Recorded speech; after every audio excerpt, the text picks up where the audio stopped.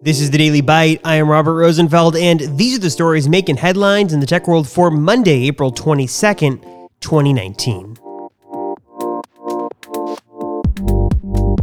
Delayed. Samsung is postponing the launch of the Galaxy Fold due to issues and concerns raised by the tech press.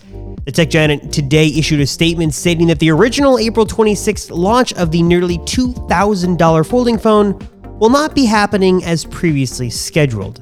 Instead, a new date will be announced in the coming weeks, and for customers who pre-ordered, they're going to have to wait a bit longer.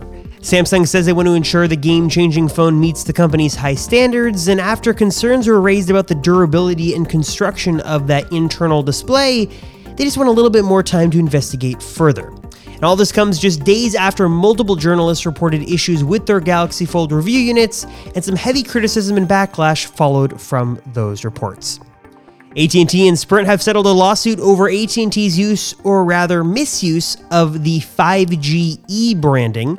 AT&T claims that the use of 5G evolution is used to define an evolutionary step towards 5G, though Sprint argues that it causes more confusion amongst consumers than anything else. The cell giants went to court to battle it out, and an AT&T spokesperson said today that the matter has been settled amicably. No word on the terms of this settlement, but AT&T will continue to use the 5G branding on phones that support it.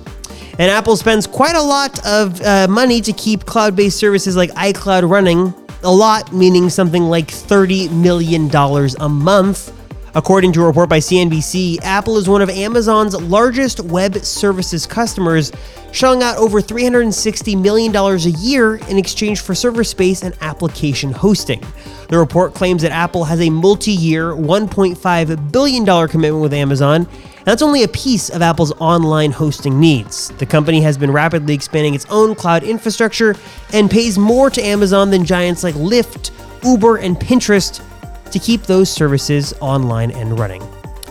For links to today's stories, ways to support the show, and a whole lot more, visit robustech.com/dailybite.